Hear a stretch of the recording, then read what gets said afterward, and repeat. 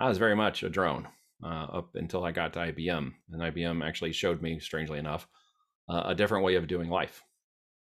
And I had an ability to look at it very differently. I had the rich dad, poor dad scenario before the book was written. My dad was a mechanic, and I worked under cars and was a hardworking blue collar guy who dropped out of high school and made his way and eventually did good. We were very, we didn't want for anything, but we didn't have a lot when I was growing up. On the other hand, my aunt married a guy who was very much from an entrepreneurial family who set off to do his own thing. And after he got out of the military and was a Green Beret and came out of that and stuff, started his own boat company, and from the boat company became very successful. And having time with him until his death in 2005 was a very big indicator of the differences in mindset and thought and business. And I got to have conversations with him and make inroads and connections into life and business that really opened me up to understand the differences that I'd never understood about money and finances and stuff. And so while I had to continue my track with IBM until 2007, his death was an instigator for me 2 years later, moving out of IBM and saying, it's my time. I got to move. Yeah. I cannot do this. I can't turn into my dad, but that wasn't like a negative to my dad. Like, he's an amazing guy, hardworking, love him to death, get to see him every day, literally because he lives down the dirt road. But I didn't want to turn into the guy who got stuck in the corporate life, and in his way he was, even though he was a grease monkey at the factory. He got stuck in that corporate life, and he didn't want that for me either. Welcome to the How to Raise Money podcast for anyone who wants to raise other people's money for a business or property venture. Right now, there has never been more money on the planet, and there has never been more opportunity. This podcast will help you put the two together. So, if you need money for your business or property proposals from banks, lenders, angels, whales, or dragons, this is the podcast for you. Neil, welcome. Welcome. How are you? Thank you. Appreciate it. I'm doing great this morning. Oh, yeah, it's morning over there, isn't it? Morning, yes. Just getting through the cup of coffee. It's not that early, but I usually start a little late on my day. Very good. Very good. I understand, Neil, somehow you've heard us on the podcast. I did somehow hear you on the podcast. My VA goes out and she brings back podcast guest opportunities and podcasts for me to listen to based on my varying interests. And she pointed out Ray's profile, and I went and checked out your podcast, and I said, hey, I got to reach out to Ray. I think we will hit on a few cylinders that make sense. Yeah. So we had a talk, and yeah, I think we do resonate on a couple of topics. Okay. But with the condition of that shirt, we're not going to be able to put it on YouTube, I'm afraid. The condition of this shirt or Nigel's shirt? Oh, come on. Hey. Don't go down the fashion route with Ray. Yeah, don't go down the fashion route. Well, I got my life as good hat on. Cul-de-sac to hell. In England, you would be arrested for wearing a loud shirt in a built-up area, I think. Yeah, no doubt. Well, bring a little color to life. It's spring. Yeah. You tell us, what's Missouri like this time of year? Well, right now we are finally coming out of what is late spring coming up here. So winter hasn't completely lost its grip on us yet, but everything is now turning green. The colors are now exploding, and the trees and everything are budding out, and the grass is growing, and it's beautiful. And the weather's usually in about, in Celsius, it would be about, oh gosh, I got to do the math again. So we would be... All right, we remember Fahrenheit. Yeah. You can do Fahrenheit? Are you sure? I want to make sure you guys... Okay, you seem rather smart. We're about in the 70s during the day, and then in the 50s at night. So it's 60s, 18, 70s. 19 Celsius. I was going to say, Ray, about right, yeah. Ray, that's a heat wave in Scotland, isn't it? That's a heat wave. Yes. Well, we'll be in the 90s come June. We don't usually break in the hundreds, but we'll get up in the 90s, and we have humidity, and but it stays green all summer long. Unlike other parts of the country, we have a very good wet cycle here that comes through. So we're still in the rainy season. So we've got some additional storms and rain. We get inches and inches of rain out here, and then it stays green all summer long. So it's a beautiful time. We're in that weird stage where you have to try to mow in between rain showers because it's growing so high. It's starting to get like half a foot high before you can get between the next rain shower and you can actually mow it. I have 40 acres out here and 10 on top of the hill that we mow. So it takes somewhere between a normal 4-hour run to do the entire top. Well, when it gets to be a couple feet tall, if it gets to go too far because of the rain, then it can take anywhere between 6 to 8 hours to finish everything. Sounds like you need to get some grazing animals on it. We've got ducks and chickens, and we've talked about some sheep and goats and other things, but we mainly keep it back because I have 4 daughters, and they always run and play and are out here all the time, everywhere. And there's snakes, and so we push the grass back to keep it down so they can run and play and do their thing without worry about snakes. Okay, yeah, of course, snakes. Okay, yeah. We don't have to worry about over here things like that. We have a few. Not in Yorkshire. Well, you're not in Australia, so it's not like everything that in Australia kills you. At least out here, you have a fighting chance. I like it. I like it. All right, so Neil, what are you hoping to get from this? What are you going to share with us? What are you hoping to get? How can we help you? How can you help us? Sort of thing. And how do you pronounce your name? How do you pronounce it? It's not an acronym. It's not an MBA, a PhD, or some other kind of thing I tagged on for fun. It is Trois. Last name Trois. Used to be Letroux, and came out of France. Got Letroux, I believe is what it was. We tracked it back as far as Normandy, France, on my dad's side, and we were able to determine some of my family likes to do that, historic ancestry thing. So they figured out that my great grandfather, long story short, came across the Hudson Bay Trading Company, was a fur trader, ended up in Quebec, Canada. And then from there, he migrated and met a woman down in Minnesota. From there, he made the wise decision to move from Canada to the USA. Correct. And so they took his name and they're like, yeah, we can't pronounce that, so we're just going to go with Trois. So they just came up with TWA. And he's like, okay, fine. So there's a very small amount of Trois who are not Asian, clearly. But we get mistaken for Asian a lot, but we're not. We're actually descendants of Nordic Vikings who settled in Normandy. So there you go. Have you done the what is it they call it, the 1, 2, 3? The DNA? No, I'm not giving my DNA up. I give them enough DNA as it is. They could go screw off with the DNA thing. So you asked, Nigel, that'll give you some insights. I'm not I call it the free state of Missouri. We didn't have the same nonsense that went down in the whole pandemic. I'll tell you where I stand on all that. And so in reference to the conversation, and I listened to your podcast and a lot of things resonated. I had a small podcast for a little bit that was taking off too fast to get publicity. And I decided I didn't want that kind of publicity. It was called the IDGA of podcast.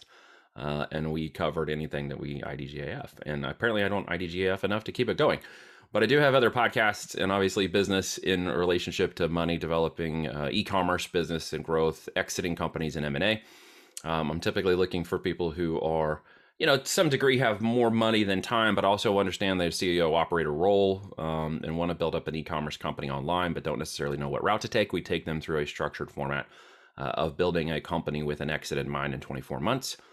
We take them from incubation to exit through my agency and my business, and we help them become operators and understanding, starting with the Amazon FBA channel, and then moving them into direct consumer once their brand matures, and then taking that out. We have a group called Voltage Portfolios, which Kevin Harrington from the Shark Tank is a part of, and my other partners have all been very successful as well as me in business, building 8, 9-figure companies, and so we do that, and then we mentor on the side.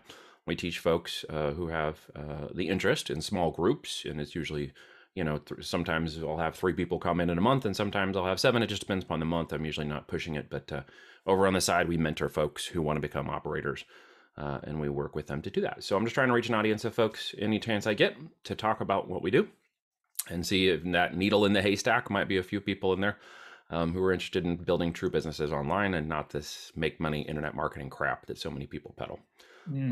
We are business builders who chose e-com. On that, Neil, where do people go once they've exited and they've got their payoff? What do they do with the money? They do it again. And I'll show how to do it even faster and bigger and more like a franchise model. Right. So as we build up these brands, you can build multiple brands at a time. You could cross-segment and go horizontal into the marketplaces. We show them how to both vertically and horizontally climb their brands, as well as repeat their brands for growth and go back and compete with themselves in the market and dominate a particular niche. Sell off one brand, use the capital and experience to raise up the second brand, and then just do it faster and faster. Because once we show them how we adapt products and how we find the products and how we make them profitable and grow a profitable brand that has organic and intrinsic value, intellectual property, assets, trademarks, etc. Once they understand that process all the way through the first 12 months, then they know how to do it again very fast. And if you have an ADHD entrepreneurial brain, I am now 10 years into this marketplace because I've found nowhere else that I can go, get that ADHD need to change and do and move and adapt, but I've done it all in the same space. And that's why I've kind of stayed where I've been at. on this Amazon FBA platform for that long. Okay, good. Very Any good. of them ever buy any real estate in the UK or want to buy real estate in the UK? Most of my people are high net worth individuals in real estate, multi-tenant, short-term rentals, infinite banking concepts, wealth without Wall Street, obviously growing and building and franchising and developing. And so, yes, in return, when I send this out to my folks, they'll be interested to hear what you guys have to say too.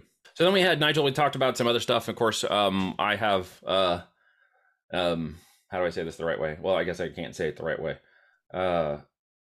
I woke up to the whole industry, the medical industrial complex and the military industrial complex back when I had my first child. We ran into the medical industry head on, dealing with medical conditions of my wife and my first daughter that were to some degree unexplainable in terms of the medicines that they were trying to use and the processes and things they were trying to do. It was making my wife and my child sicker. And they were getting worse, not better. And in that process of pushing back against the system and trying to figure out solutions for their health and trying to keep my daughter fed so she didn't starve to death, as well as trying to figure out why my wife kept having trans ischemic attacks, which are mini strokes. And trying to figure out what that was, we went deeper into the medical system and got scarier and scarier, actually. And so as we pulled back from the medical system and went to a more naturalistic, holistic approach, as we saw them healing, and we saw the bodies restoring, and we saw that my daughter start to eat, and my wife started to come out of some of the issues that she was having. Obviously, we wanted to dig deeper into that, so we started to go that route. Well, of course, you go against the medical industry to some degree, and you have to back away with your hands up, because in our neck of the woods, and at least in part of where America stands currently, most people don't understand the amount of medical kidnappings that actually go on. In which doctors turn parents in for not following protocols or food standards or guidelines or something like that. They consider it in some cases to be neglect or mistreatment if you're not following like the food pyramid and other kinds of things for your children's health and wellness, and you're not putting them into schools. And we homeschool our children and pulled them all out of homeschool. You become, if you're not careful, a victim of the system. And so as we started to pull back and put our hands up and started to walk away from the medical system, it got a little bit hairy there for a bit, as we were wondering whether they were going to turn us into, what's called DHS and children's services. And so as we started to heal and they became more and more stronger and things were starting to resolve, and to some degree, I would go as far as saying curing some of their illnesses with holistic treatments, we realized that something was very wrong with society. And this is about 15 years ago. Something was very wrong with the medical system, and we pulled out of the medical system and went farther back into holistic. And as we continue down that path and their conditions continued to get better, we obviously dug into why the medical system was the way it was. Why were they pushing these things? Yeah. And obviously money was a factor, but there's greed and profit is a big component of that. But then you get down into the factors of evil, which in my case, I determine it more as a spiritual thing. In a battle, of evil, good and evil, because some of these things cannot be explained outside of just pure evil, as to why people do these things or why they're allowing them to occur or why they're just being a part of the system that's allowing it to occur without revolting against it. But long story short, we woke up to that. So the better part of that rabbit hole took us down every framework of the FDA and Monsanto, and into all the components of the organizations, into realizations the United States was an LLC and there's 12 corporations. And I mean, we went into the whole realization of America's history and the truth behind all of these things, and has unfolded deeper and deeper in the last 15 years to recognizing so many things about what are occurring, down to, knowing in 2019, September, that the pandemic was coming. That they had planned it and they were executing it, and we wanted no part of it. We could see all that happening, and we tried to wake some family members up, etc., and tried to tell them to, be prepared, but don't be afraid of what they're doing, because this is more than just an engineered virus, and there are some components of that, of course, that I know are legit, and then there's other components that are just made for television, made for movies, if you will. And a lot of family members didn't trust us on that. Some of them got hurt. Some of our friends have died from vaccine side effects. We've had a group of people that got put together. There's 107 of us now. There was 5 when I started this, and we have walked through this path for the last 4 years. Some of them for more than 4 years with us, who stayed out of the system because they were talking to each other and aware of what was going on. But unfortunately, they had friends and family who didn't. And we have had direct, verifiable, I guess is the best way to put it, adverse effects and death and other causes from the vaccinations. So when we told my family, there's a number of them who didn't believe us anymore, who now no longer talk to us and don't want anything to do with us and don't invite us to family events anymore. And friends who have segregated us out into the crazy group of people who are, anti-vaxxer and all this stuff. But so long story short, Nigel, I've walked a long process of understanding a lot of things that most people don't get anymore, and have had an opportunity to share that with others and wake them up in the process too. So was that when we started talking about central bank digital currency, was that, yes. was that something that you had?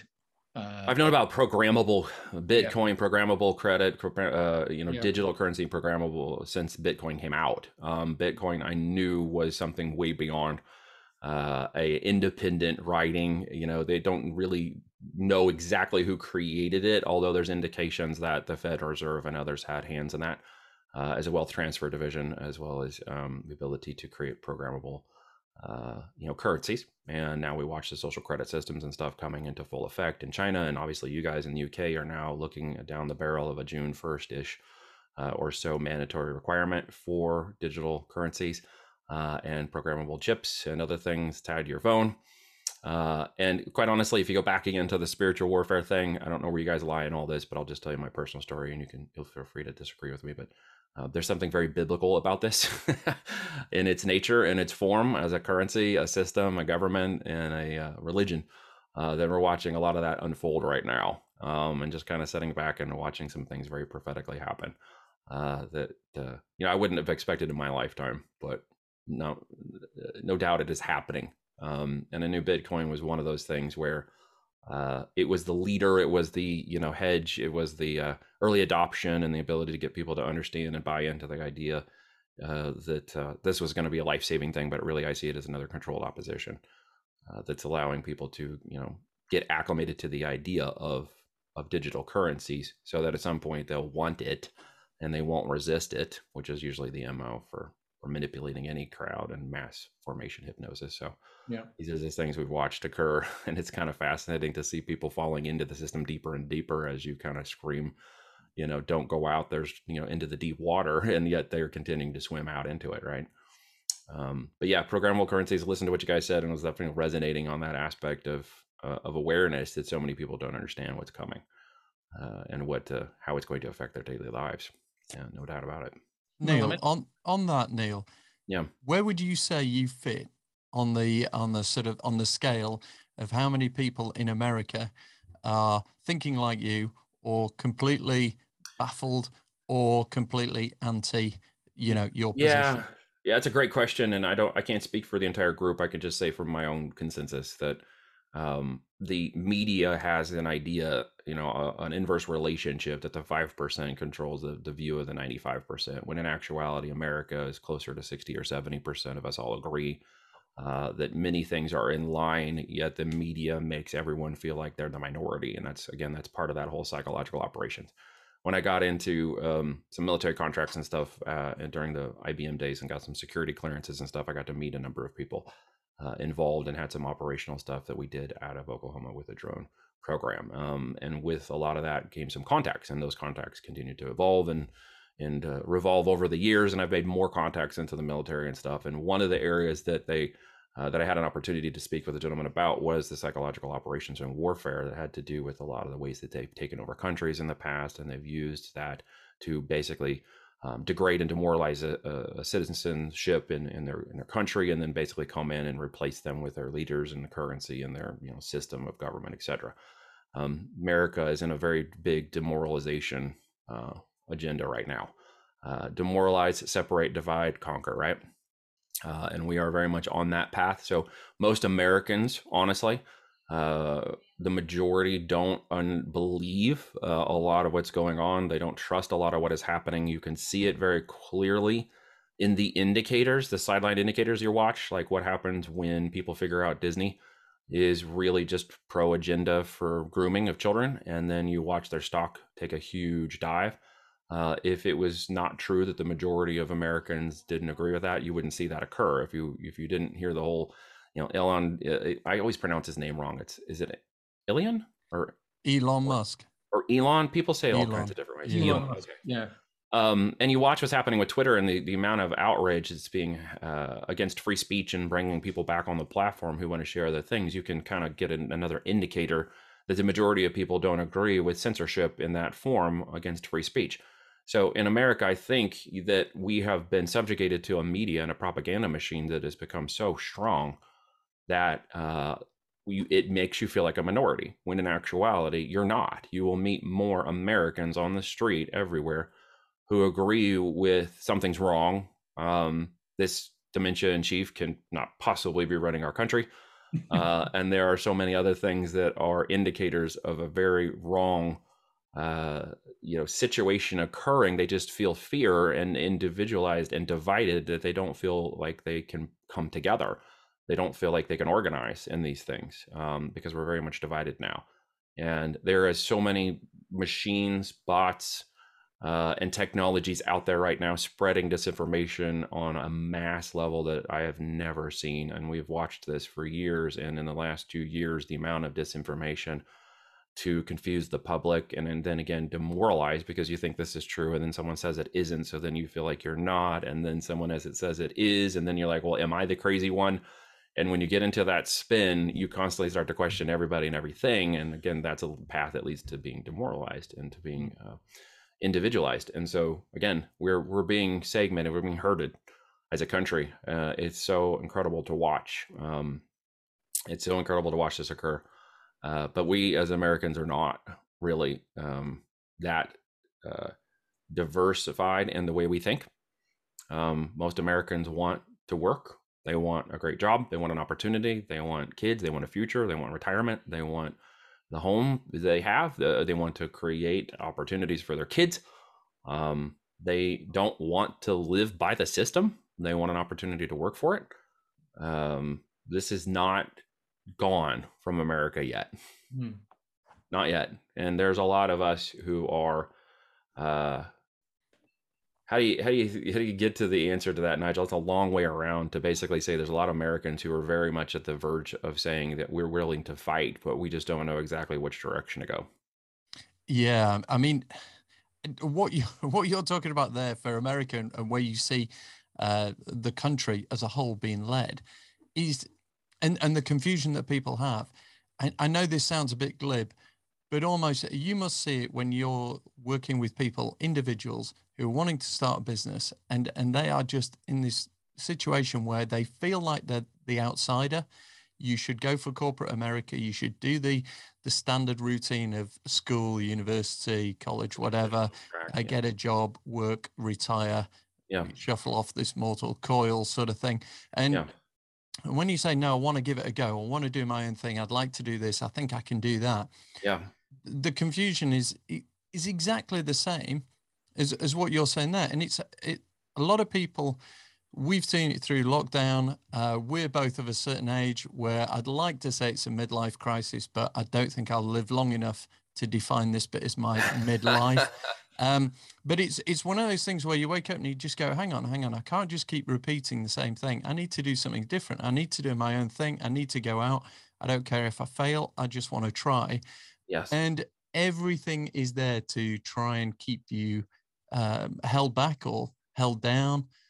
So it's interesting that you've got this kind of mentoring, coaching approach and this way of helping people set up a business, get out there, do their own thing, be able to hand it on, a legacy, step out of the rat race, do your own thing, have the confidence, and then be able to repeat it. Just as you're sort of in the same thing, saying, folks, everyone in the country is doing the same thing if you're not careful. But I've got a question for you, Neil. Mm-hmm. What is the end game of the people, the government or whatever? What's the end game of this? Why are they doing it? Well, there's a phrase you'll recognize that comes to mind when you ask that question, and is absolute power corrupts absolutely, right? And if you've watched the history repeat itself, America should have collapsed years ago under the weight of taxation, misrepresentation, slavery, and debt, the same things that corrupted the Roman Empire, the same things that brought down the Ottoman Empire, the same things that brought down the Greek Empire. They all eventually collapsed under absolute corruption. And we're watching America, I think, in the final death throes of what was old America and what will become new America. The problem, I think, with that is that there's that division between the country who sees it going one direction and the other part of the country that sees it going another way. You mentioned the traditional path. I went on that, and in 3 years in college, I recognized I was going to die a horrible death of living in front of computer screens and being the corporate jockey, and I needed to get out of that. Unfortunately, where I was in life, the internet was just coming on, and I wanted to get involved in international business and e-commerce and all of these things and see that opportunity, but there was nowhere to go. I had to either stay in academia, where the money was being spent at the local level to put the corporate, networks in and computers and all this stuff, or I had to go to the corporate world where the money was being spent there. In this haze of time, there was no other way to go. So I went into the corporate world. I had to, to make a decision to do that. I dropped out of, academia and went into the corporate world. I don't regret doing that because I had a great life, lesson. And through that, I got to work in Sprint and made my way into IBM and spent a better part of, 10, 12 years within that corporate track before I jumped out. In 2007, I had an opportunity to leave and go do my own thing. And the minute I did, I left. I was an intrapreneur there. And then I got to leave and find out what an entrepreneur really is. But Americans are fighters and we're scrappers, and we know that there is something to be fighting about here. We just know that it isn't each other. And most of America understands that, but there is a division that is in there trying to create that conflict. If you've ever heard the analogy of putting red and black ants into a jar and leaving them alone, they will just play along and be fine. But when someone comes along and shakes the jar, what happens, right? The ants start fighting between each other and they have no idea why. They just feel like they're the aggressor and they start fighting. Someone shook America. And at this moment, we got a bunch of people in America fighting with each other, and yet they have no idea why. And it comes down to all these issues that you can bring up, but there are so many of them. Which one can you fight? Because it seems like every one is so diverse in its nature, right? Some of it feels diabolical, like abortion, and others feel crazy, like, well, did Trump win the election or not? Was this guy really installed? It's like you have these outliers, and it creates this whole real ambiguity.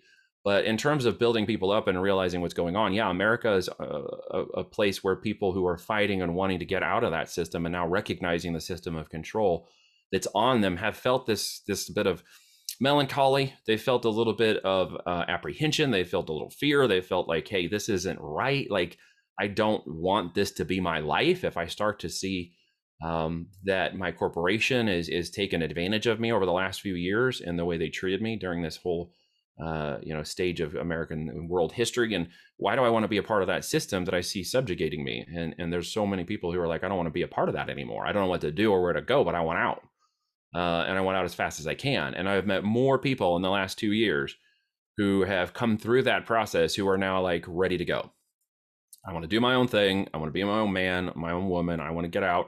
I want to build something of value. I thought that I could do that inside of this system, but now I recognize the system is actually stacked against me. And so I don't want to be a part of it.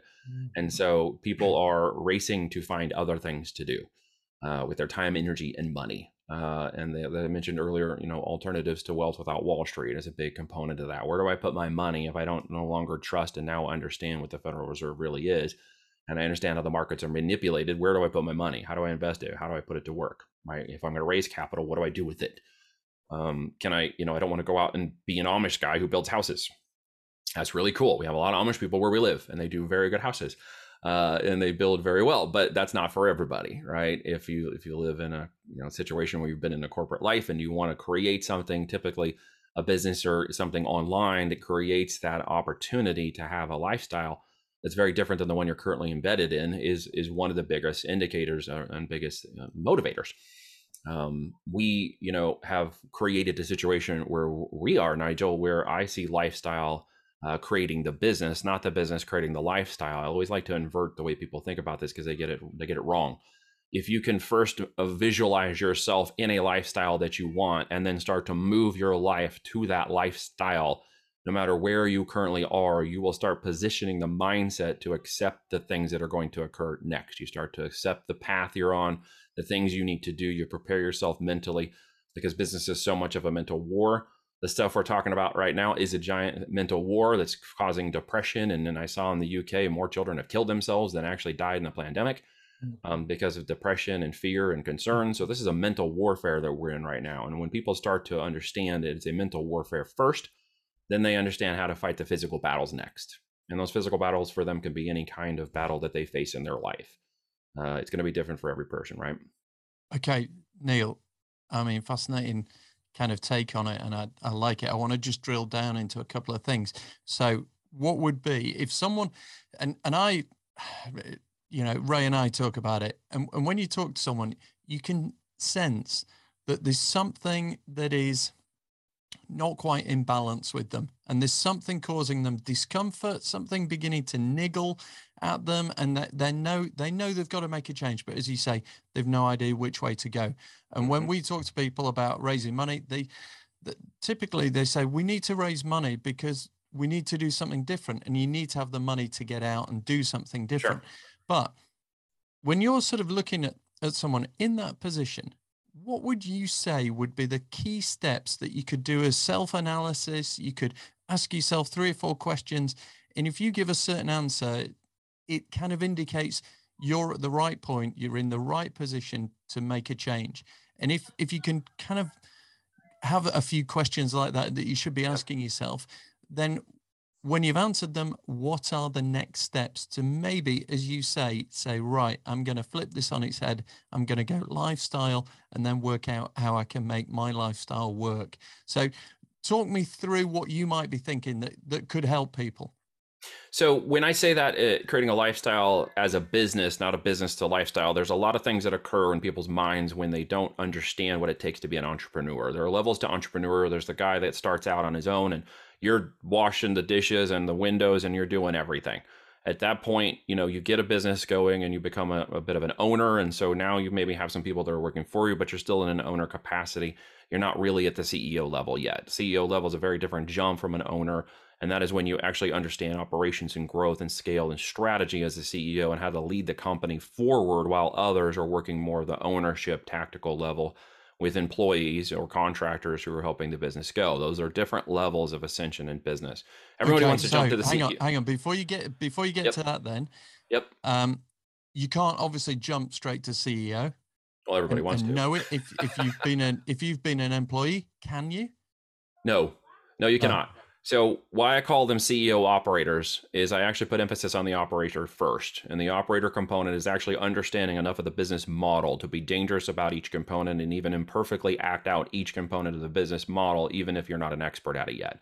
Yeah. The idea is that you now understand what are the standard operating procedures, what works, what didn't, how do I understand? And then I can be dangerous enough to train someone else into that position who is an expert, or at least identify what areas they are experts in and areas they fail at, so that I don't just willy-nilly hire somebody who's going to waste my time, money, and effort. At that point, I now have standard operating procedures. I have objectives and key results, OKRs I can put in place for that particular position and the 3 things I need that person to do.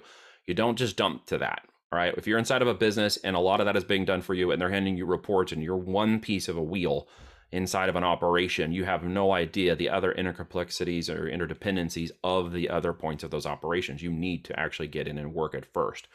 So when somebody comes to me and they're in that position, I'm usually listening to their language, the logic, and their reasoning to determine whether or not they have made that mental jump yet prior to reaching me. If they come to me and they have not made that mental jump and they have not made that decision that no matter what, I am going to work this out, figure this out, and this is what I want to do, then I will simply disqualify them from the process. They'll need to go figure that out and do that diligence and go basically spend their money on somebody else's dime. I don't want them failing on my time. And I don't want them to fail on their dime with me. So the end result is people usually want to get to me by the time they have made those decisions. I want to do this. I have made some mental checklist. I have been in process. They've typically taken 2 to 3 months, even 2 to 3 years to go through this process before they reach me. And that is a process in which they have shut off the world, shut off the ideas, shut off the job, they haven't left these things yet, but in their mind, they're mentally starting to check out. They're mentally detaching themselves and starting to put themselves in a frame of mind that's a fighter mindset, okay?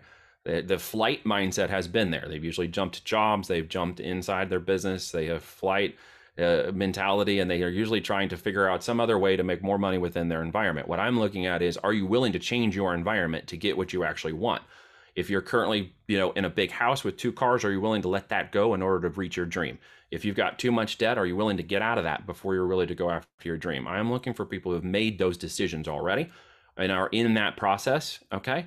And they have decided, and here's an example for your brain, Nigel, to climb Everest, okay? Everest would be this big mountain of business. They want to get to the top. They know it's up there. Everybody knows there's a top of Everest is 29,500 feet up, and everybody wants to get there. They also recognize at some point, no one in their right mind climbs Everest without a Sherpa, right? They understand that. They've done their due diligence. They recognized it. They realize that no matter what preparations they take, physically or mentally, they are not ready to climb that mountain without somebody who's already done it 15 times. So they're at base camp. They finally made it to base camp. They get it. They're there. They're mentally ready. They've done their due diligence. They want out of their situation. They want to change their life. They've talked to their wife and spouse and significant other, and everybody's in agreement something needs to change, right? Because I'm either going to be 159,000 pounds overweight, mentally depressed, or put on psychotropics because I can't handle my life anymore. I can't stay here anymore. Like, they're ready to move and ready to go. And so when they reach me, they're like, hey, you know what? Base camp. All right, let's go. What do we do? What do we gear up? How do we get moving? How do we take every 3 feet up that mountain? We want to make sure we have not just the right oxygen, but the right mixture and the right bottle. We need the right equipment. You need the right supplies. We're going to go with the right pace up there. And then when we get to the top, I'll be setting off to the side and you're going to take all the pictures and everything's going to be great. And I'll be watching you, excited that you made it to the top of your Everest. But I won't be in the photos because it's what real mentors understand. You don't need to be in the photos. You don't need the reward.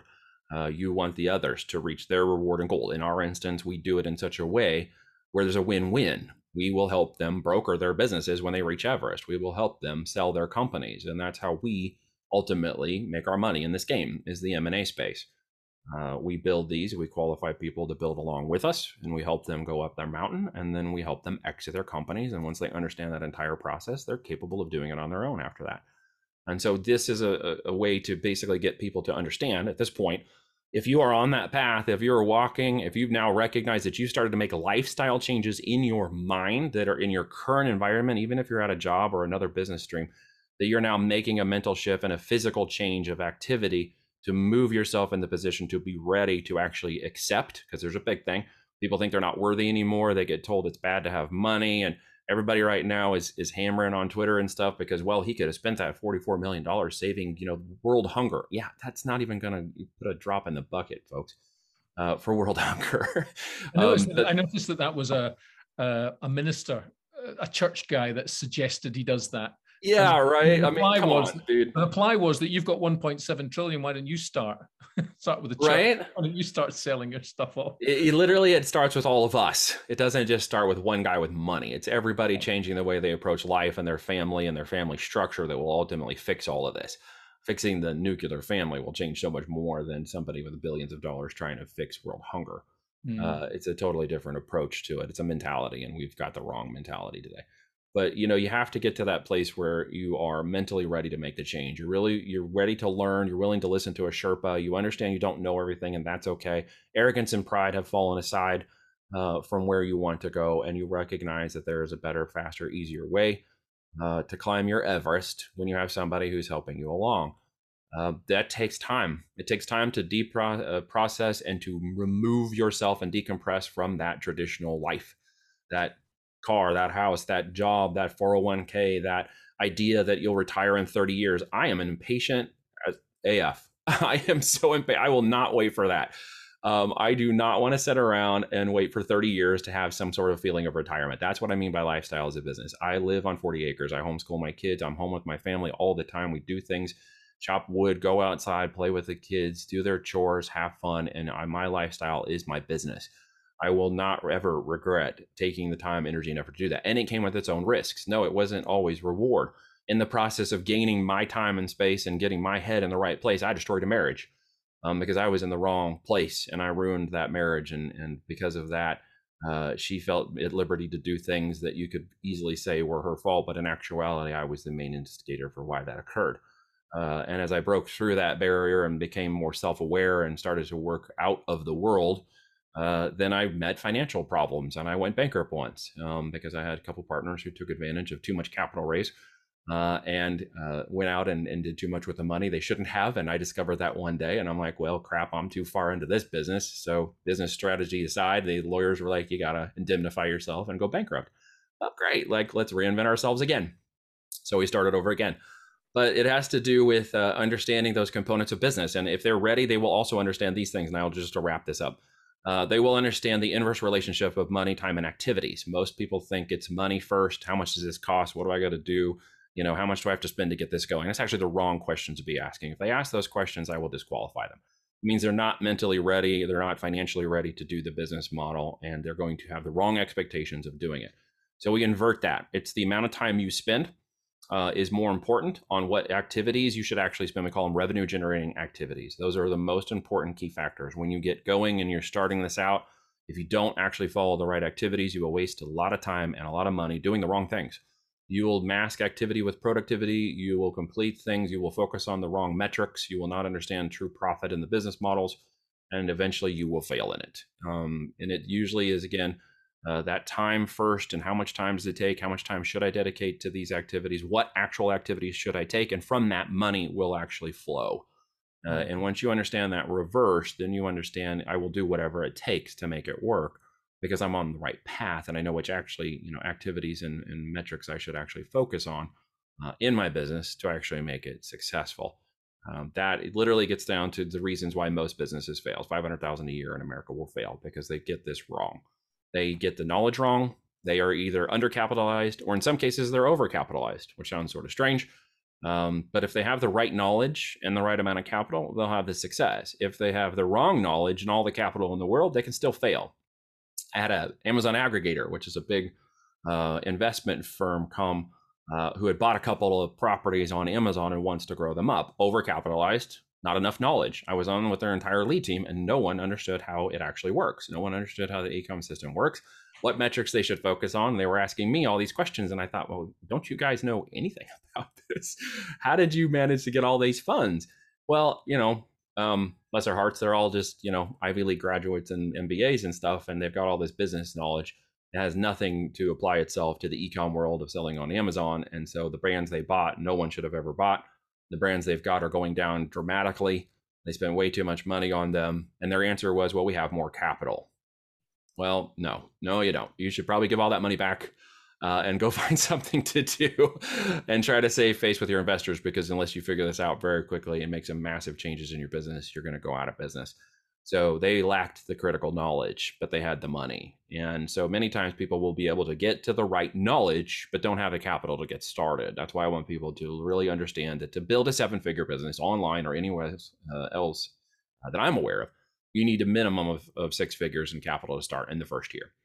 If you're going to start a franchise, you need at least 2 to 3 times that or more, depending upon the franchise. To be really capitalized is important. Not to be so overcapitalized, again, that you aren't willing to get the knowledge necessary to overcome those issues. And those are some of the things that I think most people that are listening would resonate, hopefully, with and understand the intricacies of those and fit into one of those components somewhere in this conversation is the goal, obviously. Yeah, Neil, I like the Everest thing because in my head, it's one of these things where it's almost as if Everest is there on your journey to work every day, but you never look out the window, you never even notice it. Right. And then suddenly you sort of notice it and you go, what the hell's that?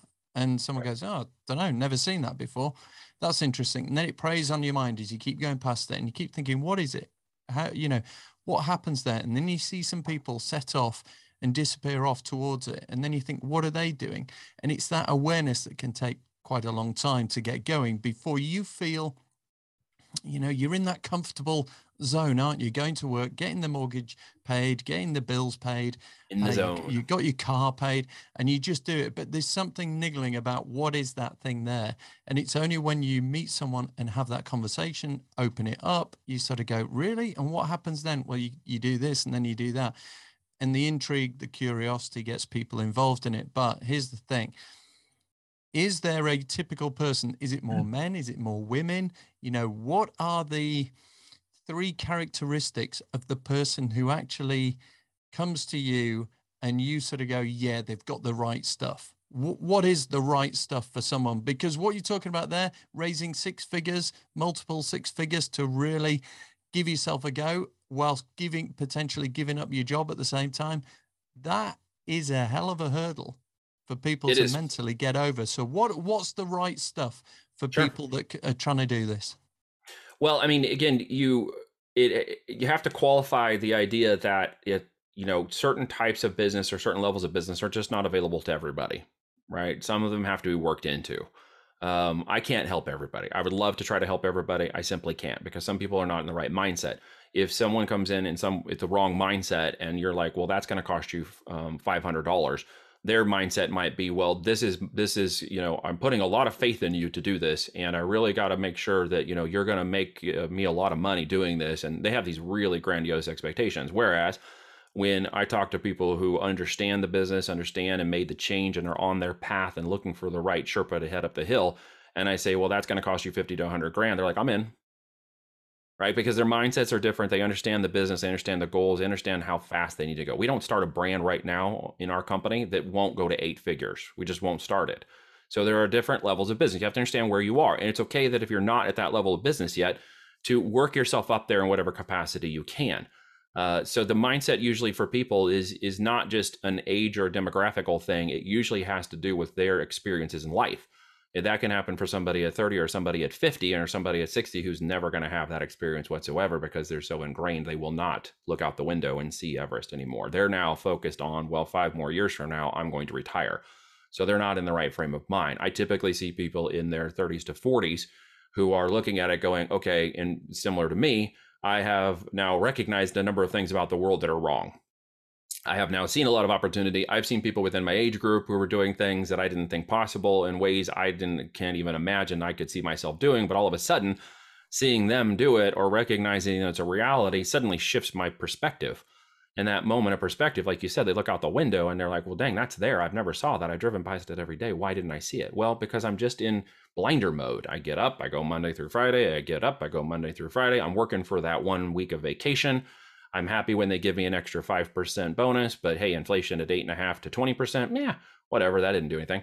So you're starting to recognize these things are very much different, and you're reaching out into the world to go try to figure out where to make those changes. Typically, people are searching for us. They're looking for that change. They've decided to make that. They have woken up, male or female, it doesn't really matter. Typically, I see the men driving a little bit more of that because we are the providers, we're the go-getters, the guys who work a lot.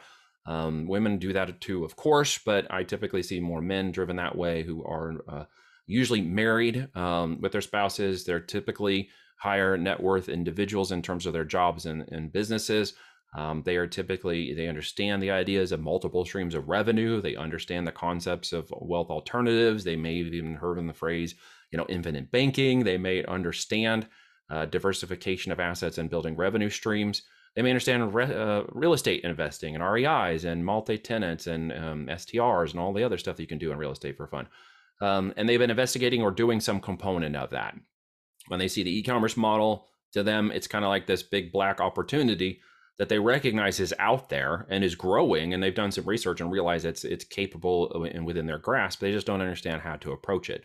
So they are typically doing their research. They will listen to podcasts. People typically spend 3 months or more in my ecosystem listening to podcasts and videos and researching and emails and all kinds of stuff before they even approach me, because they're doing a lot of due diligence just to determine whether or not what I'm saying is actually real and what we're doing is legitimate in this fray of information out there from YouTubers and TikTokers and everybody else who is, make money offers and screaming about all these ways to, make $1 million in a month.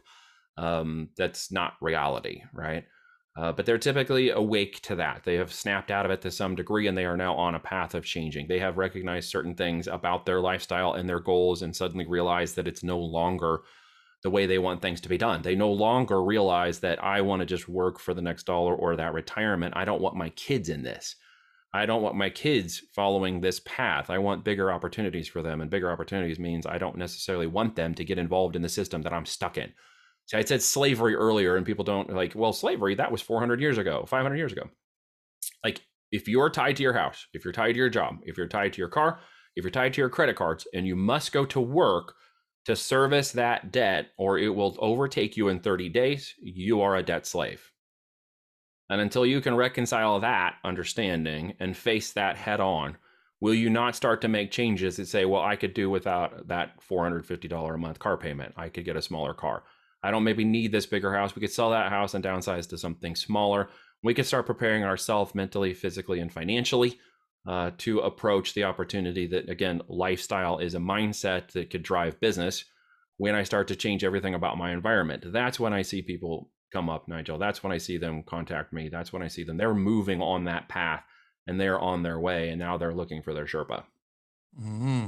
Now, would you say the American dream is still alive? And would you say that the American dream, when you say you see men coming through more, is that because society is expecting the man to go and do this?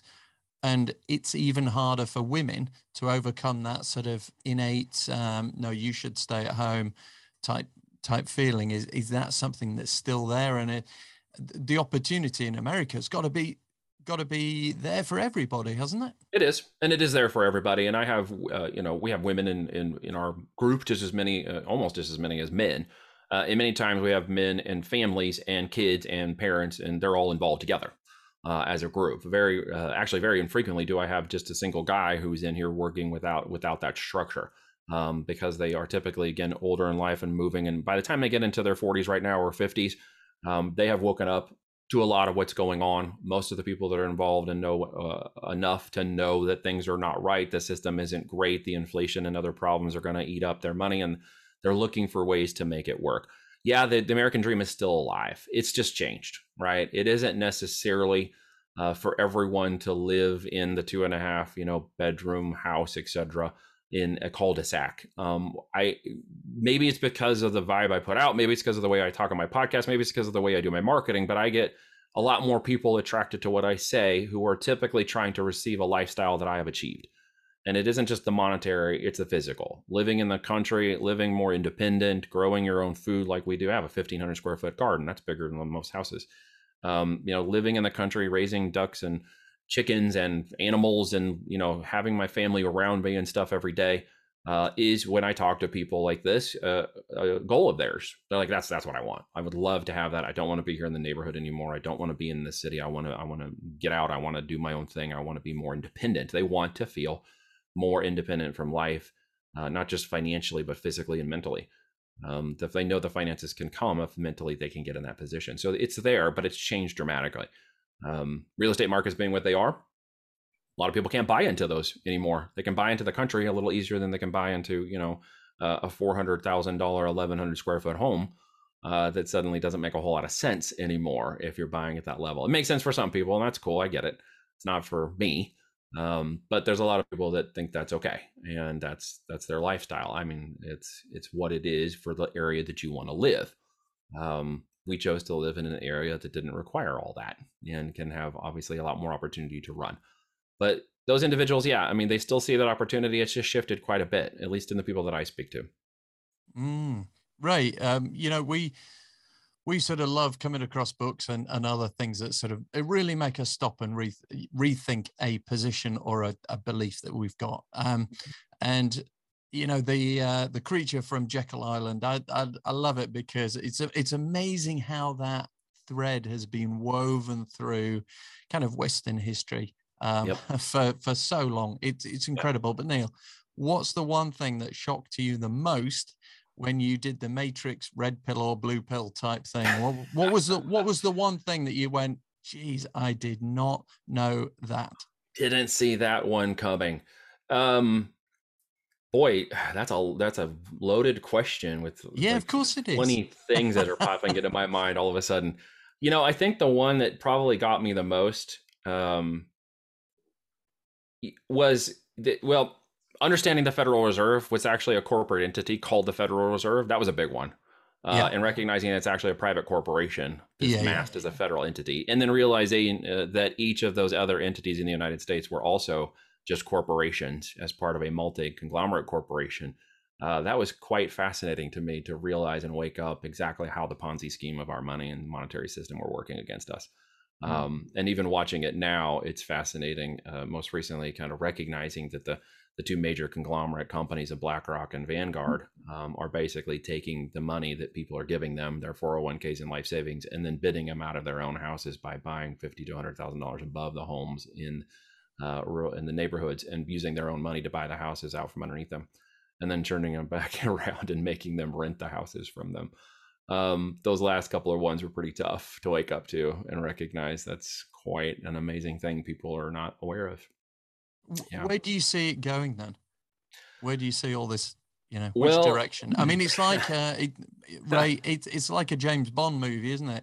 And you feel that the government should have an address, which would be number one, the crater, the middle of the volcano, some mystical island sort of thing. That should be their address. Because, James Bond, you always go, who are these people? And my question's always been, when you take over the world, then what? The great Bond villains are always going to take over the world, right? Yeah, but what are they going to do then? So take over the universe, man. Go to Mars and go conquer Mars, right? Yeah, that's a it's a fascinating way to look at it. Where do you go when you have world domination? Yeah, is it the Georgia Stones? Is it reduction of population? Well, is that where it's going? This may be a very unpopular opinion, but the Georgia Guidestones have unfortunately been a roadmap we've watched be revealed even more realistic and more clarity the last few years. Just explain that for people. Well, I mean, in simple terms, there was a TED Talk given by Bill Gates a few years ago. I think a few years ago is more than 3 or 4, if I remember correctly, in which he basically put the P in the equation of climate change and population control, and P was people. And he talked very clearly on stage about how the reduction of people would save climate change, and they needed to move 15% of the people off the earth. And he said this very politically correct, but in many ways it basically was, we need 15% less people on the earth, or we're going to have a major climate disaster on our hands. And he said it with such callous intent that I had to watch it a few times before I really recognized what evil level of manipulation you would have to get to do a good job with vaccinations and starvation and the other things he called out in order to depopulate the earth by 15%. When you do the numbers, that's kind of where the Georgia Guidestones, since you brought it up, kind of lead this whole conversation.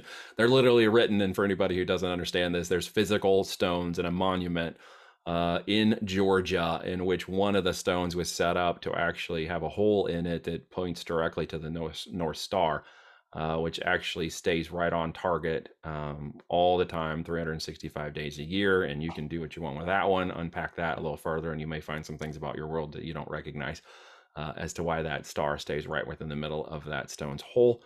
And then you get into what's written on it, and, depopulation is one of them. Yeah, absolutely. And through, again, good vaccinations and other methods, Bill Gates said this. You can, don't quote me, go to the internet, look up his YouTube and TED Talk, and you'll find out. Depopulation is definitely one big agenda for the future. Can't, too many people sucking up too many resources, they say. And that the climate will be affected if it doesn't change. Okay, that sounds pretty evil to me. Yeah, I mean, it's one of these things that I don't know. I was so caught up in the traditional sort of lifestyle of you go to school, you do the next stage, and all the rest of it. That it took a while before you suddenly sort of go, oh, I think I'll just read something piques your curiosity. You open a door, you peer in, and you go, hold on a second, nobody told me about all this, and then you start just looking and seeing what's out there, and it is fascinating. And it's, Ray, would you say it's only when someone's willing to open that door that we've seen that they are then willing to put themselves at risk and yes. try and raise money for their own thing? This is what I see. Because everyone is saying, you're crazy. People say, oh, try your friends and family first. Well, they're the ones that turn around and are willing to certify you and get you incarcerated. The first ones up to beat you. Yeah. The first ones that criticize your new business. Ones lob you in the back of the van and get you carted off. Right. Say, well, he started talking about business and buying more than one house and raising money. He's getting crazy. He's capital. But there's a shortened term of, there's a shortened time. There's a sense of urgency. I have felt it. I know I've been at this for over 15 years, at least in terms of waking up family and friends who are willing to listen, to accept changes and make changes in their life. Some have followed, some have not. Some have recognized, some have been very grateful that they were now woke up and aware to what's going on and have had an opportunity to prepare and change their life. Many are still on that path, which is great. But I think you'd asked this question a minute ago. I think it's referred to as a great awakening. And we've had a few of these in the past, and there's a few awakenings and industrial revolutions and things that really shifted the whole economy and mindset of the entire world. And I think we're on the precipice of one of those. I personally think we're on the precipice of some major, major change, from the monetary to the systems to the world governments. You just can't see that there isn't some sort of free fall happening in terms of the opportunity of what's how do I say this the right way? There's a major change coming that most people don't see, that I feel, and I can't predict, and I'm not going to prophesy or do any of this nonsense and say that someday in the future, blah, blah, blah, because that's just nonsense. But there is something coming. Many people know it. I've talked to many people about it. You feel a shift, you feel a change. You don't know what it is or when it's coming. You just know something is happening. Something is changing, something has shifted. I've had some friends who were wholeheartedly in the belief system that in 2012 we shifted timelines. Like, they believe that the startup of CERN, and now it's restarting CERN, is going to change some very big things, and they have some very interesting thoughts about all that. I don't know if I subscribe to all that, but I can see, they're pretty smart people. They like to keep their identification. They're very well off in business, and they've done some very amazing things, but they have some very interesting thoughts that they wouldn't share in the public because of those reasons. And you think that this is just a lot of French people in the country with hillbillies who have no education, no knowledge, and no awareness of the world, but you'd be very wrong. There are people I talk to both in the military, high top, and in the other places of business and stuff who have some ideas that would probably blow most people's minds, and belief systems that are very much outside of hillbillies with no education and knowledge who are science deniers. That's just a narrative. These people are very much into the realization that something has changed, is changing, and they're moving with it. So yeah, there's a sense of urgency that I feel, that I think others are feeling too, and they know they've got to break out of the system to some degree. The changes they've been waiting on, the things they've been thinking they would want to do in their life and stuff, now they're starting to move faster and faster towards that. It's time to put the throttle down and start getting out of the system. Okay, so I think that leads neatly into, if they're going to get out the system, Neil, how do they get out of the system and talk to you? Well, if they want to choose the e-commerce path and they're curious about what that might look like, you're more than welcome to reach out to me. You can find me on social media. I have a very short last name. I can't hide on the internet. I don't try, which is why I keep my nose very clean. They say it takes a lifetime to build reputation and a few seconds to lose it. So I have no interest in doing that. So everybody who comes to me is part of an application process. You talk to me specifically. I'm looking for your intent. I'm looking for your interest. I'm not really looking for your money. I'm actually looking to find out if you are qualified to run a business, if you can actually grow it and have success in it, and have the right mindset and aptitude and understand the activities that will go after and the appropriate time that will take to actually drive that money. You can check me out online, look up Voltage DM, our digital marketing company. And if e-commerce is a path you might want to take, then I encourage you to go take a look at that. And then we'll see if you qualify. And if it makes good sense for us to win, we might win together. That's that simple. There you go. Ray, what are you thinking? Just there. I was thinking a lot of this goes back to, funnily enough, Rothschild, who said in the 1780s, give me control over a nation's currency and I care not who makes its laws. What we're seeing now with, going back to central bank digital currency, that's what it's all about. Whoever controls the money controls everything. And we spoke in the last podcast episode about these 4 phases, about the stimulus, the UBI, the incentives, and then the nationwide implementation of CBTCs. And I, for one, don't want to be subject to that kind of control. Correct. For a variety of reasons. I mean, when I talked, I was and still am kind of fan of universal basic income, but I mean it from the point of view that of freeing up creativity, not of control. That's the angle I came to it from. And that was, now, UBI was put around a Scotsman, Adam Smith, way back in the day. Mm-hmm. It was recently revived. There was a book by Andrew Yang that we reviewed called the something of normal people, the death of normal people or something, or the destruction of normal people. Andrew Yang, who ran for Democratic nomination. Oh, Yang, right. Yang. Yep. UBI, as far as I could see it, is a good way of managing benefits, government benefits, but not necessarily of controlling population. Right. I don't want to see the population controlled in that way, but that's where it's going. I think the lockdowns are simply a template for, I think we're going to start seeing, we've had economic lockdowns. I think we're going to start seeing environmental lockdowns.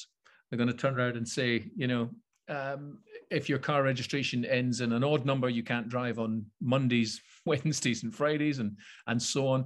And the digital currency is going to be a way of controlling, how much meat you buy, how much fuel you buy, all that kind of carry on. And also with the velocity of money, governments like it to move through more hands, because the more hands it moves through, the more taxes they get. They'll start putting deadlines on when you can use your money, that sort of thing. That's right. All of that I don't like. And we're locking down your EV and you can't even get to work because your post on Facebook yesterday was not part of the social credit system's accepted approvable community guidelines. And so now you can't drive your EV for the next 24 hours. Yes, correct. Mm-hmm. I mean, even guess what? You can't go to your job. Call that one in and see if your boss likes that one. Sorry, on my Facebook post yesterday, I can't show up for work. Well, that's... all of that. It's gonna be this thing with me. And I don't want, as you said earlier, Neil, about your children. I'm not so much thinking about myself. I'm thinking about the kids. I'm thinking about my own generational, their future. Yeah, generational. Well, men typically do that. I know you, Nigel. You wanted to say something about that? I was just thinking there. What you were saying, Ray.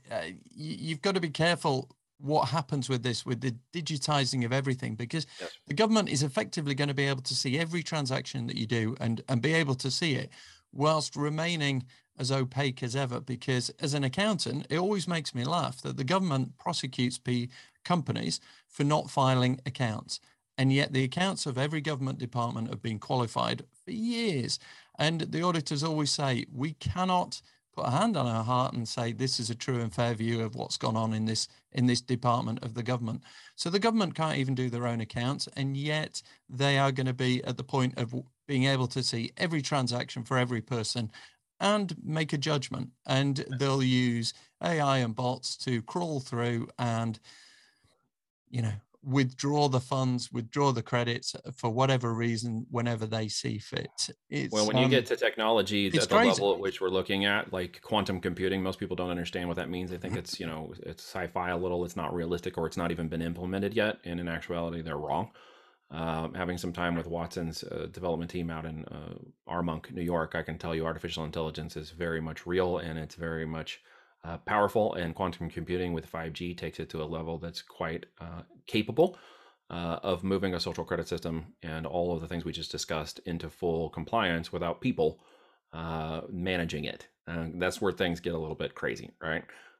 Skynet comes alive as Terminator days go, when these things actually start to take over, and we're watching them implement. AI will start to implement farther and farther. It is one of the major concerns I have, Nigel, that they will be able to obviously keep up with us, because those systems and that speed of that information will now be near real time, and there's nothing to stop that from being able to control every aspect of your life and track it all. People say, well, Bitcoin and blockchain will solve that. It'll solve the voting issues. Again, if you push people towards the benefits of the technology, but you ignore all the ramifications of it, including the aspects of 5G, and then you tell them, well, it's just faster downloads and get your movies, and you sell them on all the great benefits, but then you hide and suppress all the truth and information about the radiation levels, the fact that the NIH and CDC have published on their websites the connection to 5G and COVID. And if you don't believe me, again, go do your research, dig in. It's on their websites until they remove it. Then go to Web Archive, because everything gets archived there for now, and check out those. You will see that there are ties to 5G, radiation, and COVID. It's already written in the documents. And again, you might think I'm crazy bringing this up, but you can go do your research and you can go figure this out. I encourage you, don't take my word for it. And don't use Google. Go out and search on DuckDuckGo or even Brave, search.brave.com, where this is not being suppressed.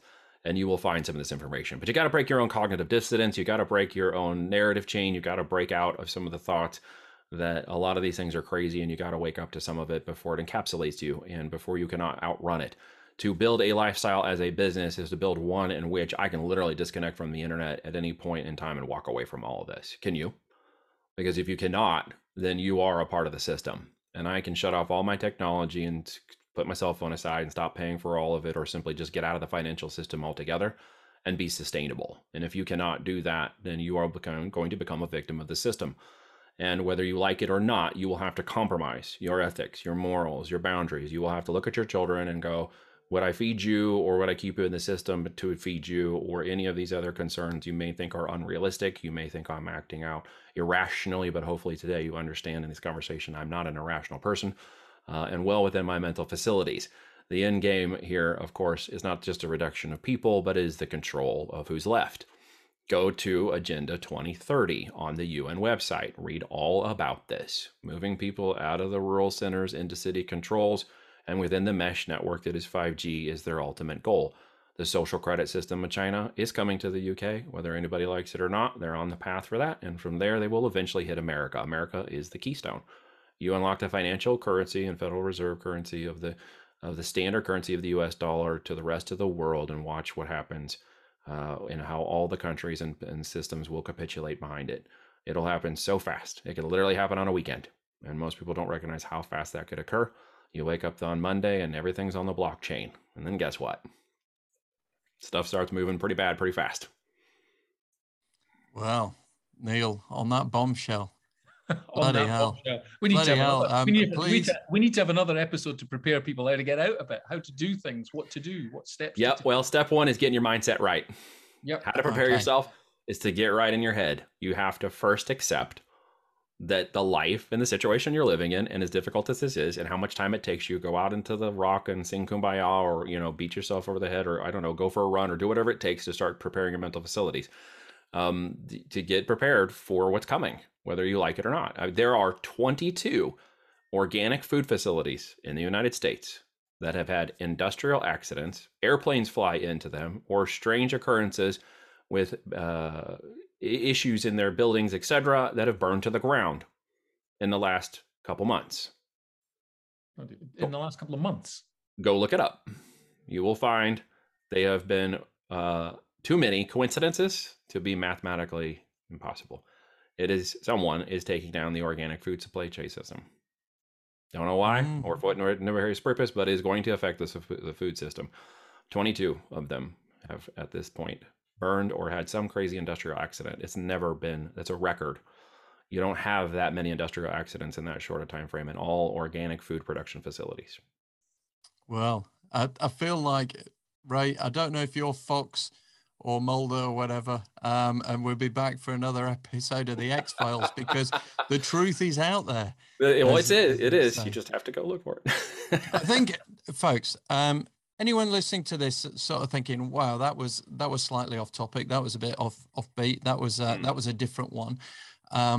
There should be some threads in there. The fact that being an entrepreneur, you're going to be the outlier. You're going to be the one that human tendency is to go with the herd, protection with the herd. And it's very hard to put your head above the parapet, step out of that herd, be on your own. The hunters are out there, the saber-tooth tigers or whatever are out there. And this will hopefully say, all right, maybe those saber-tooth tigers aren't actually there. And maybe the saber-tooth tigers are actually in the herd at the moment, and you should be getting out of the herd. Who knows? But it's one of these things that I think when you talk to most entrepreneurs, they are the people with the most open of minds to being able to absorb something, assess it, measure it against their own internal benchmarks wherever they're at, and then make a judgment on it. What I find is really hard is talking to people who are dyed-in-the-wool employees, because it is absolutely black and white. It is this or it is that. And it's very hard to get anyone to move that far in one go. So they tend never to do it. So Neil, I've really enjoyed, chatting with you, listening to you, and having my sort of mind opened to different possibilities again. And I think what you're talking about there, the lifestyle of being in control of your own lifestyle, you can choose to plug in, unplug, you can choose to participate, not participate.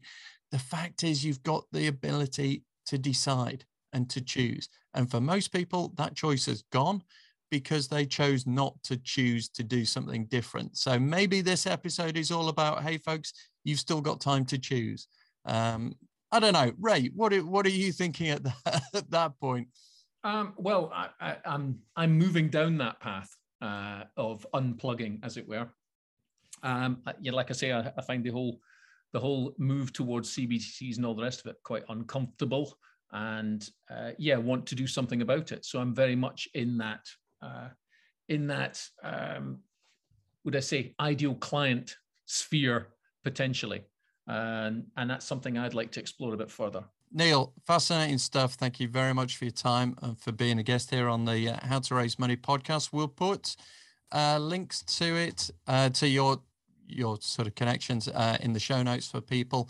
But you can't, as you say, the English would say that's a typical American spelling of a word that's not very hard to spell, where you convert it into TWA because you couldn't say the French toi. So I love it. I love that. I think it's great. But there we go. Axe with no E. I mean, what are you doing there? Right. Exactly. It was like when you wrote those letters and how to spell things again, you were short on lead in your pencil. So you thought we'd better chop a few letters out. Exactly. Aluminium, for goodness sake.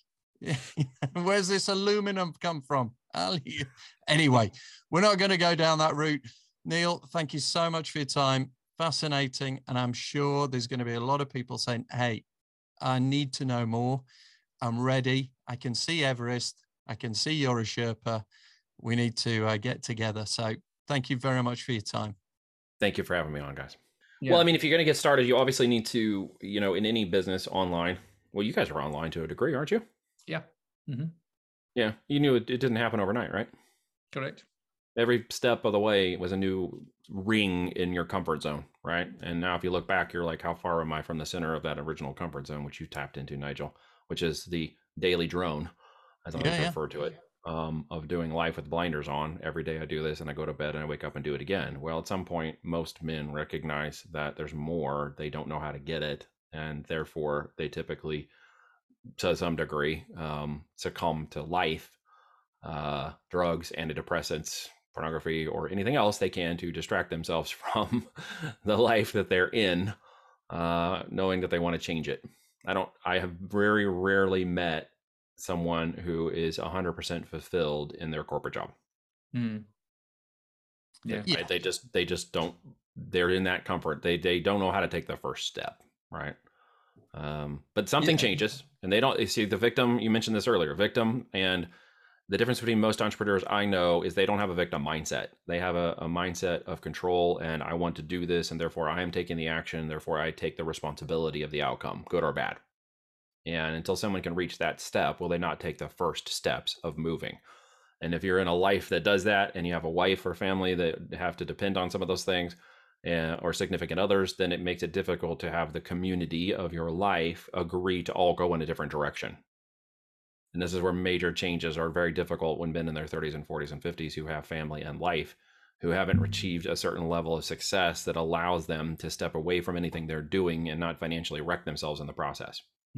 Whereas in our 20s and 30s, we're capable of making major shifts and changes and adapting and growing, et cetera. And then the 40s are your building years, and 50s are supposed to be the years in which you continue to build on what you started and the risk you did. And of course, into your 60s, quote unquote, years, the idea that we can sort of relax and take our hands off the wheel a little bit, right? But then there's the idea that guys like me are like, why would I take my hands off the wheel when I can work 10 to 15 hours a week? Why would I ever stop? I don't need to retire from my life. I don't need a vacation from my life. I don't need any of those things anymore that once upon a time were very important to me. And I was in the system. I was very much a drone. Up until I got to IBM, and IBM actually showed me, strangely enough, a different way of doing life.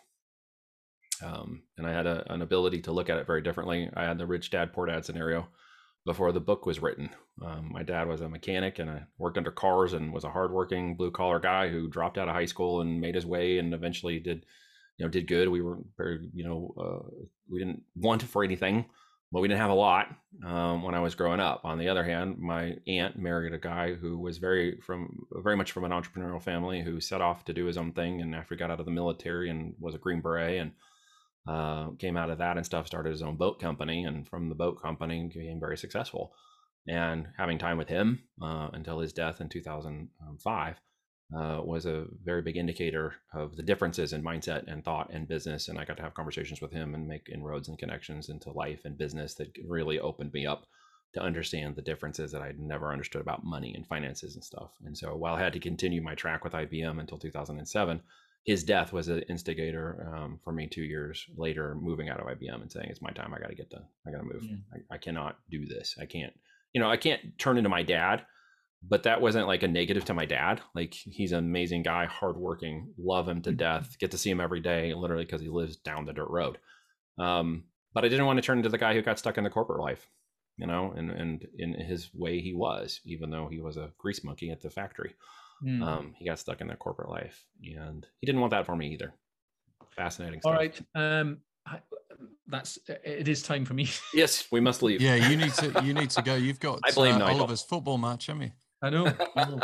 Well, look, guys, it's an honor, and I appreciate you having me on. Great. It was fascinating, Neil. Thank you very much for your time. We will catch up with you another time. Will do. Take care. Forward to it. Good luck. Bye. Cheers. Well, Ray, how do you unpack that one? I love to hear people talk about things, in different sort of perspectives, and just sort of say, wow, okay, that's great. Fascinating. If he's building these businesses up and he makes his money by being the broker for the sale of a successful business, that's a great position to be in, because I'm not making money off you up front. I'm making it off you when you are successful and you sell it, you exit. That's a great sort of, thing to be in, isn't it? Yeah. Yeah. And it works. I mean, when I left the law and we started helping law firms, that was the deal we had. Yeah. We basically said, if you don't get the result, you don't pay anything. But when you get the result, here's the fee. Yeah. And the ones that turned around and went, oh, that's an awful lot of money. And we're like, well, hang on a minute. You've got 600 grand overdraft. We're going to wipe that out in 9 months and you're going to be more profitable. And the fee's 60 grand, and they had to think about it. Thank you for listening to the How to Raise Money podcast. It's made for people who want to raise money as debt or investment equity for their business or property proposal or empire. The website has all the useful links and underlying research, and you can get downloads of the checklists and other useful information. See you next time, where we can show you how to raise money. There is abundance. There is money enough for everyone on the planet. The question is, who has yours?